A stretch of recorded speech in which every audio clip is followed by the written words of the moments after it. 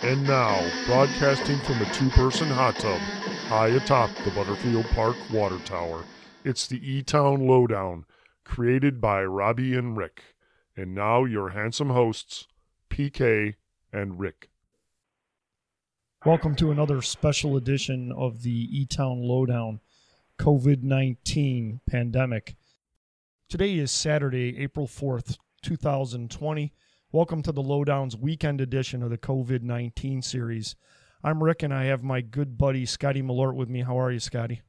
Good, sir. How are you? I'm doing well. So you have a special guest. I'll let you introduce her and conduct the interview. So this will be a good one. Thank you, Rick. I'm happy to have Elmhurst resident Kristen Smaga to the Lowdown today. Say hello, Kristen. Hello. How is everyone doing today? There you go. You are a lifelong resident of Elmhurst, correct? Correct. I went to Jackson Elementary School, then Bryan Middle School, finishing up my academic high school, Elmhurst area career at York High School. Proud Duke alumni. There you go. Your distinguished academic career at York High School, correct? Yes. Oh, there you sure. Go. Whatever that means. Okay, so help us out here. You leave Elmhurst, finish York, and you go to school where? At DePaul University in Chicago. Okay, and you're studying what? Chinese education. So I want to be able to teach Chinese to people in America, have them learn more about the culture, the language, just how my teacher ever, Joe Walsh from York High School, kind of got me into it. Nice. And so just kind of, that's what my dream was. And DePaul was one of the colleges that really offered that major because it's very rare, especially in the Midwest. Right. I found a lot out west, but not anywhere besides Wisconsin, Madison, and I did not have that money. There you go. And also one thing that was really cool was that at DePaul, we were able to have Chinese language partners. So we were able to have people that we would meet once a week and be able to learn more about what their life was in China and how they're able to, live in America now and help them with English. They helped me with Chinese. And kind of, I think, in the long run, it really helped me to prepare myself for when I went over to China. Nice. So you graduated from DePaul in 2019, correct? Yes. Sorry, I have to, remember the year. Yeah, right. That was last year. Seems like a long time ago, last right? year. Oh, my God. Right. So 2019, you finished your course of study at DePaul. I'm guessing you had exams of some kind of proficiency tests or things like that to take on when you were done. Is that fair to say? Yes. So before I could even do student teaching, I had to take an oral proficiency test, which was over the phone, but then also some random person was watching me on the computer. So that was about 30 minutes, and it was just trying to see if I had the proficiency in order to speak the language, to teach it, and then also had a test, which was really frustrating because I had to not only write all the characters, but I had to scan it into my computer. And I'm watching all these other language test takers, like Spanish, French, they're just typing away. I'm like, what is this? They don't have to worry about their scanner freezing their computer 5 times during the test. Wow. Sorry. You got your way through all that though, right? Oh yes. I finished those, and then I did student teaching at in Naperville at oh my God, where was I? Something Valley. It doesn't matter. It's Naperville. It doesn't matter. Yeah, right. No one cares about Naperville. Right. That's so far away from here. It's so far. York wouldn't take me. No, they had too many student teachers already. So at this point, you're proficient in, is it Mandarin? Yes. Okay. Proud of you for knowing that. Yeah, well, it was one or the other, so that was my first guess. Yeah. So you're proficient in Mandarin, you're certified, and you got all your paperwork, and then what happens to you from there? So then I decided, hey, I want to become, for me, I might be proficient on paper, but, I wanted to feel more comfortable, feel more fluent in the language. So then I was like, hey, I'm going to go to China and teach English. And so I went to a little town that is right outside of Nanjing, which is, anyone probably doesn't know it. It is, it is west of Shanghai. Okay. So to give everybody a little sense of perspective, Shanghai sits on the ocean side, or the South China Sea, on the coast. Yes. For perspective, Wuhan is about 500 miles inland or west of Shanghai, yes, which would be about the same as going from Chicago to Omaha, Nebraska. So that gives everybody a little perspective. That's about how far those 2 points are. So how far from Shanghai is the village you're in? In probably Indianapolis to Chicago. So 100 miles or so, roughly. Okay, so that's the biggest city you're near. And for a little bit of perspective. Well, Nanjing is a big city. It's just not one that's well known as much. Right. Well, that's where I was going. Just to give everybody a little perspective on population, Shanghai has a population of about 25 million. New York City has approximately 9 million. Wuhan has about 11 million. So, your definition of big depends on what you're comparing things to. Right. So Shanghai, huge. Where you're at, probably the size of what? Like Naperville? Bigger than that? Yeah, probably a little bit bigger than that. Okay, so kind of like Indianapolis almost? Like not as big as Chicago, but big enough to be a city? Yeah. Okay. And when did you get over there? What time on the calendar was September that? 18th, 2019. There you go. Okay. So now you're in China, teaching Chinese Teaching English. students English, correct? Yes, yeah. Okay.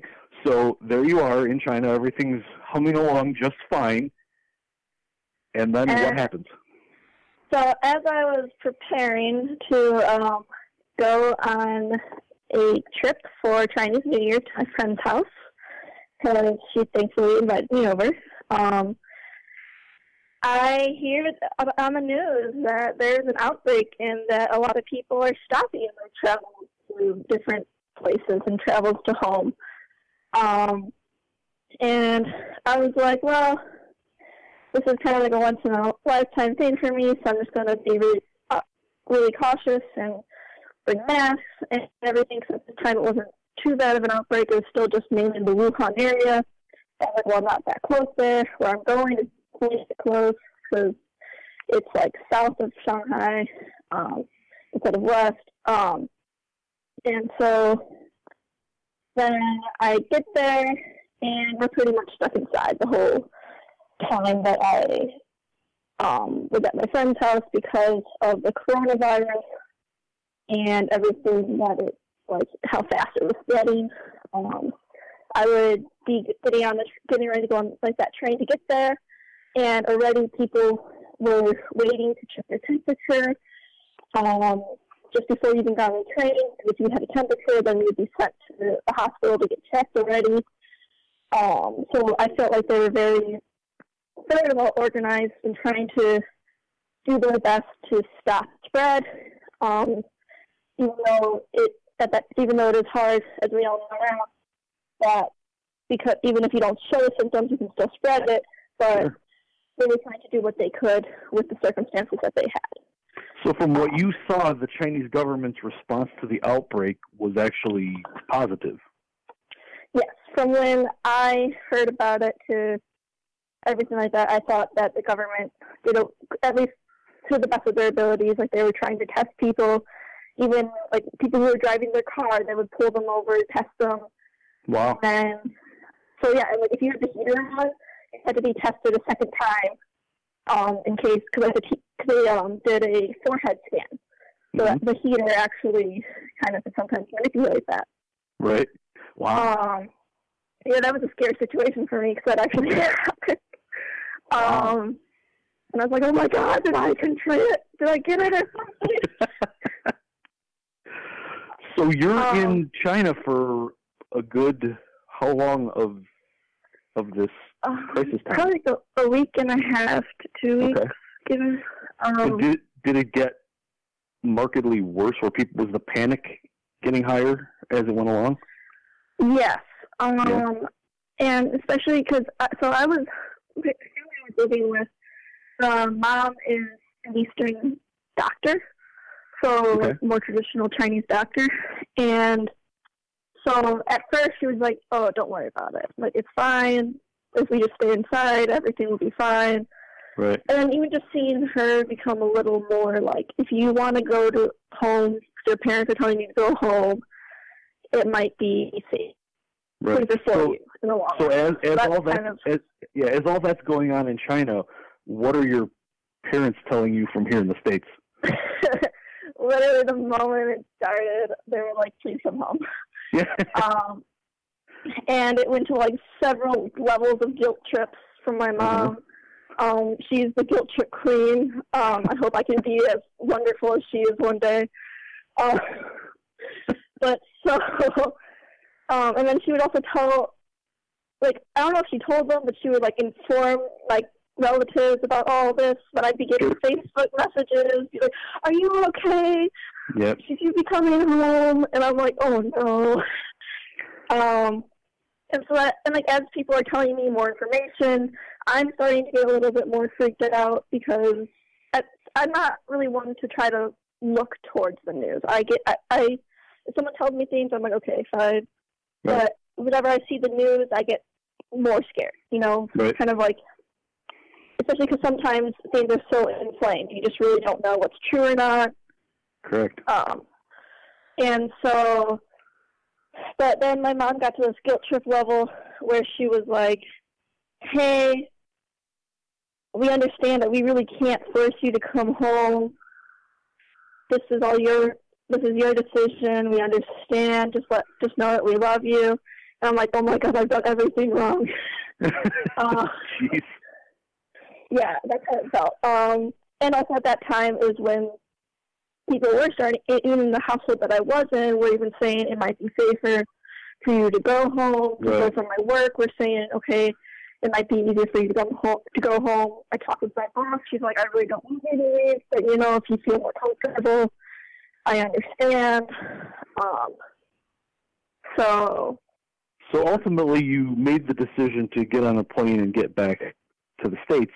How much time was there before air travel internationally got shut down? Did you just barely make it back over here? I was either the last or the second to last full flight plane to Chicago. Wow. So you flew from Shanghai to O'Hare? Yeah. Okay, so what was it like getting to the Shanghai airport and on that plane? So it was really weird because it was the first time that I had ever been in a car or train where there was like no one on the streets. There was like maybe 4 people in the car on the train that I was in, and it's just something that never happens in China. So they were definitely kind of surreal. Taking it serious. Yeah, very surreal. Yeah, I can imagine. And like in China, people already wear masks a lot anyways, especially in the winter because other people have like cough and they just want to make sure that they don't get it. Right. But this is like every single person was wearing a mask. You couldn't even go to a grocery store without having a mask on. Like they wouldn't let you in there. So like it was just so different to see like the precautions that they were going through. And then on my way to Shanghai, I'm like trying to be careful as well and make sure I switch my mask every 4 hours, as well as wear gloves that my friend's mom gave me. And this whole time, I'm like feeling in the back of my head, I'm like, oh, is this even really the right decision? Because I know that, like, well, even if I might not have it, I could be taking it back with me. But also, if I somehow get it in China, it might not be as good, like, hospital-wise. I don't have insurance there. Just that kind of thing. And I knew that the moment I got home, I would self-quarantine myself.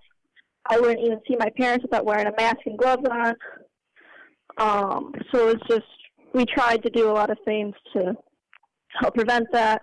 And I also felt really guilty being like that I'm running away from it, leaving Sure. my friends behind. Got to be nerve-wracking. Yeah, so this whole time I'm like on this train, on the plane, and the plane was also very interesting because I've never been on a plane where full time people are wearing masks. Even like the flight attendants are wearing masks. And like a lot of people will like try to even be eating the food, but it's like a 12 to 14 hour plane ride. So Right. Wow. yeah. So you fly directly into O'Hare. Yeah. And what was the O'Hare experience like compared to the Shanghai airport experience? Not gonna lie, I was very how do you say it? What is the word? Kind of. I was really disappointed. There we go. Disappointed with O'Hare because going onto the plane in Shanghai, you would get your forehead scan. You would also then go past a full temperature body reader, and like you would have to like fill out forms to be like, okay, I have not been coughing, anything, whatever. Well, whereas when I got to O'Hare, there was nothing. I know. Okay, so you were not tested in any way, shape, or form when you hit the ground? Not any way, shape, or form. Oh my goodness! Like I did not see anything that was like a scanner. We were not pulled aside. That we didn't like mix with anyone else. And the thing is, you could definitely know who was coming from our flight because we were all still wearing masks. We were all wearing masks. We were still trying to protect ourselves and each other. And then we were just interspersed with all the other people during customs and like literally even from customs they're like, okay, where were you? Okay, sounds good. You can go through. I'm like, well, okay then. I was kind of very disappointed. And I heard that like a couple days after is when they started to like do that, but then flights from China stopped. So I was like, well, it's kind of a little too late anyways. And so I was very disappointed. Wow. I'm not gonna lie. Like, I was expecting to be like quarantined at the airport or something. Right. But I was just able to go home, and no one told me to be self-quarantined or anything. That was like all my family's decision. So, yeah. So you hit the ground, you head back to Elmhurst, and then you self-quarantine yourself. You're holed up for another 14 days then, or is that how that works? Yeah, 14 days. And I then went to my resident doctor in Elmhurst just to do like a full checkup again, just to make sure everything was okay. And so, yeah. Wow. So then you get home, you quarantine yourself. 14 days later, you get out, and at this point, now everything is hitting domestically, correct? Yeah. So everything was like, wow. You're like, this is a rerun. I've seen this before? Yes. And as I'm doing this, I'm seeing a lot of people not taking the precautions that I saw in China. So very different experience on the Chinese side versus the American side? Yes. I felt like everything with like the American side, they just started taking precautions too little, too late. Right. People still I have friends who they'd be like kind of singled out, who are like they're Asian and they would cough and people would like move away from them, or they would put a face mask on because they were on a train, they're pregnant, they don't want to get this themselves, and people would just be like. They see the face mask and they're like, oh, you really have the plague. Right. So it's interesting that in light of that the CDC just reversed their stance on masks in America, which I have to think has something to do with what went on in China earlier with this. Yes, I think so. Yeah, which I think is good. Maybe too little, too late, but good. Right, but at least it's making an impact somehow. Right. So when this all passes, and at some point it will pass, what's your longer-term plan in terms of what do you do next when this all passes through? I plan to go back to China. Hopefully my position will still be available because as of 2 days, schools are opening up again in China. Wow. Because a lot of this has passed already. Right. They've got it all under control for the most part. And like businesses have already been up and running, but they kind of don't want the students to be intermingling, that there's still some effects, but now that schools are really up and open, this kind of means, okay, they're kind of feeling like they're towards the end of this. So you think you'd be comfortable going back and living back in China when this is all over? Oh, yeah. I love China. And I feel like I want to be able to live there for a couple more years, so I feel like my Chinese really can get to a level that I'll feel comfortable with teaching in the suburbs. There you go. So my last question for you is, do you have any advice for the citizens of Elmhurst as it relates to dealing with what's going on, since you've now been through it twice? Definitely, if you don't have to go out, don't go out. I mean, maybe take walks and stuff. Definitely still be careful about if you're around. Maybe even when you go out for a walk, wear a mask. I know masks aren't perfect. You can still get it, but it's at least a barrier for it. Right. And I just really try to adhere to what's going on and don't just be like, oh, it's all a hoax. This is people are just saying things. Well, it's not. This is actually serious. And people have been hospitalized for it. Right. Well, Kristen, I want to thank you for being our guest on the Lowdown today. For being our guest, you will at some point when this lifts receive an E-Town Lowdown coffee mug. Oh, cool. Certifiably good for any beverage you choose to put in it, especially in light of the way things have been lately. But we really appreciate you coming on, sharing your story with us, and it was really great to have you. Oh, it's great to be on, and thank you for inviting me. Kristen, you've been a delightful guest. Really appreciate it. And, thank you. I'm hoping that some of our listeners will take heed of some of your advice or some of your observations about how seriously they took it in China, because you were on the ground, and I assume you're still in communication via email or some other sort of means with your contacts over there? Mm-hmm. Oh, yeah. We communicate using WeChat quite frequently. And it's weird because now they're like, should I be fed? They're like, do you have enough face masks? Should we send you face masks? I'm like, wow, this is different. Yeah, really.